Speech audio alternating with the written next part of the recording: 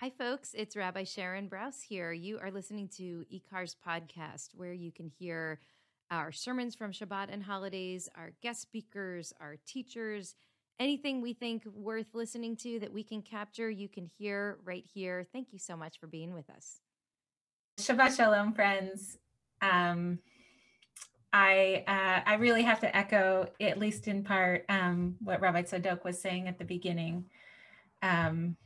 When the rabbis, the way it works with the rabbis is that one rabbi says one thing, and then another rabbi, maybe 100 years later, will take that thing and add maybe a little something, or say, actually, not so much.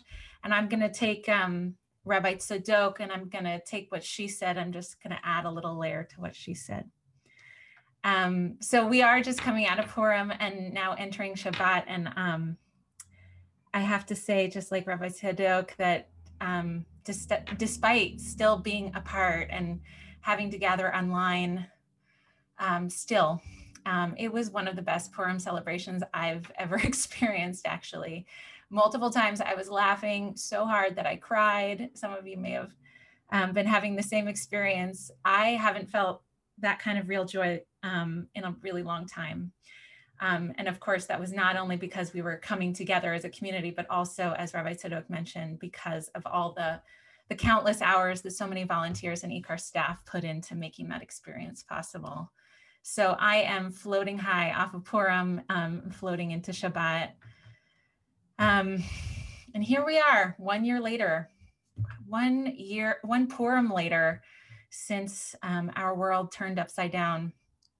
Most of us couldn't have guessed how significantly our lives would change, or that a year from then we would still not be able to gather safely in community.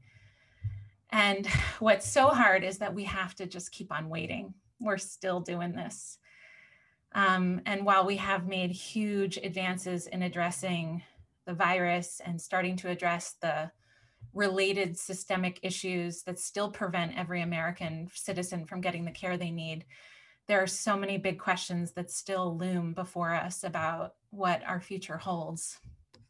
We have been doing our best to take care of each other and our loved ones from a distance, and we've been doing our best to take care of ourselves, to stay safe and to work and to find meaning and beauty and to connect and to stay sane. But it's been a really long time, and it's really hard to know that we have to keep on waiting.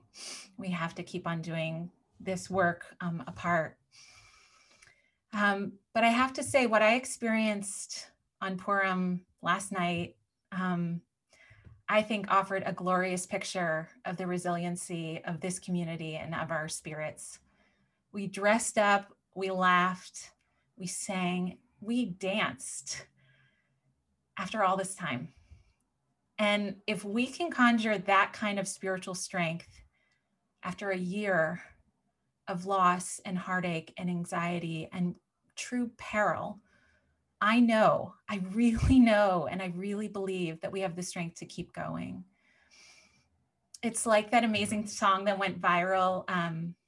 I think it was over the summer, from the Bangsons, the Keep Going On song. Maybe some of you have listened to that. Rabbi Tzadok and I listened to that to keep our spirits up. It's like that. We have to keep going on.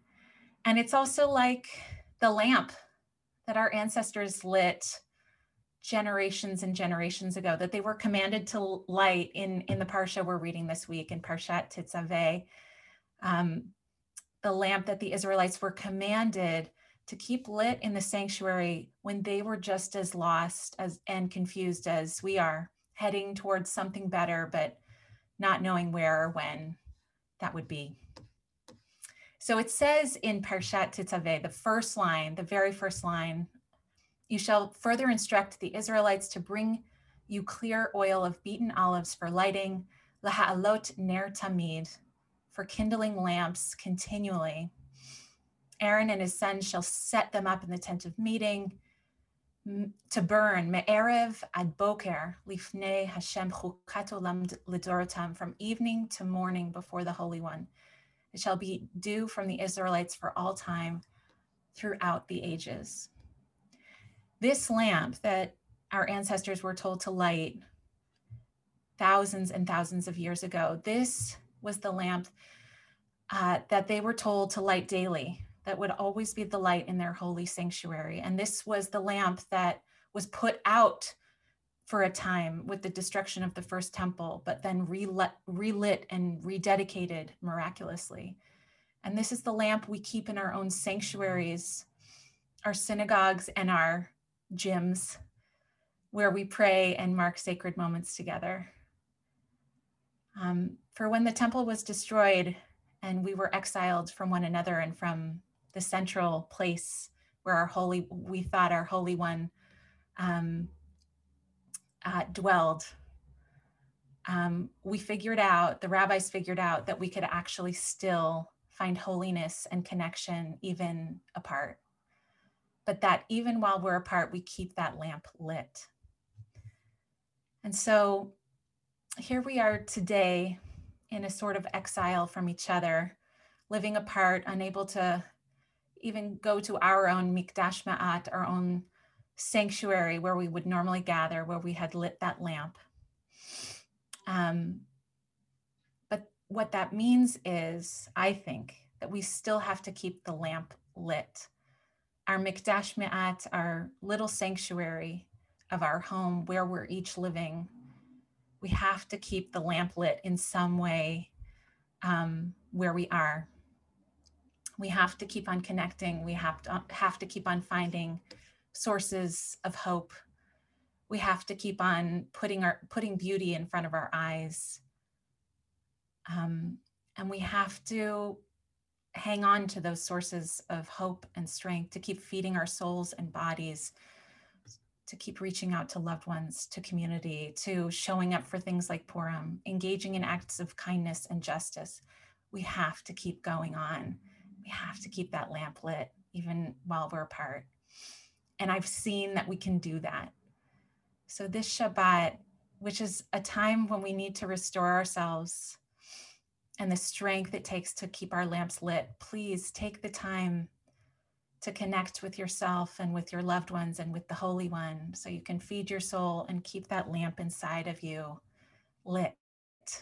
We can keep on going. We will keep on going. And someday we will find our way back to each other to light that lamp together. Hi, it's Mayim Bialik, actor, neuroscientist, IKAR member, and lover of all things Jewish. Do you like what you're listening to? Please consider donating to IKAR so that we can continue creating more podcasts and fulfilling our mission of harnessing untapped energy in the Jewish community to reanimate Jewish life, embody moral courage, nurture the spirit, and work to decipher what it means to be a human being in the world today. Why don't you visit our website at ikar-la.org and give today?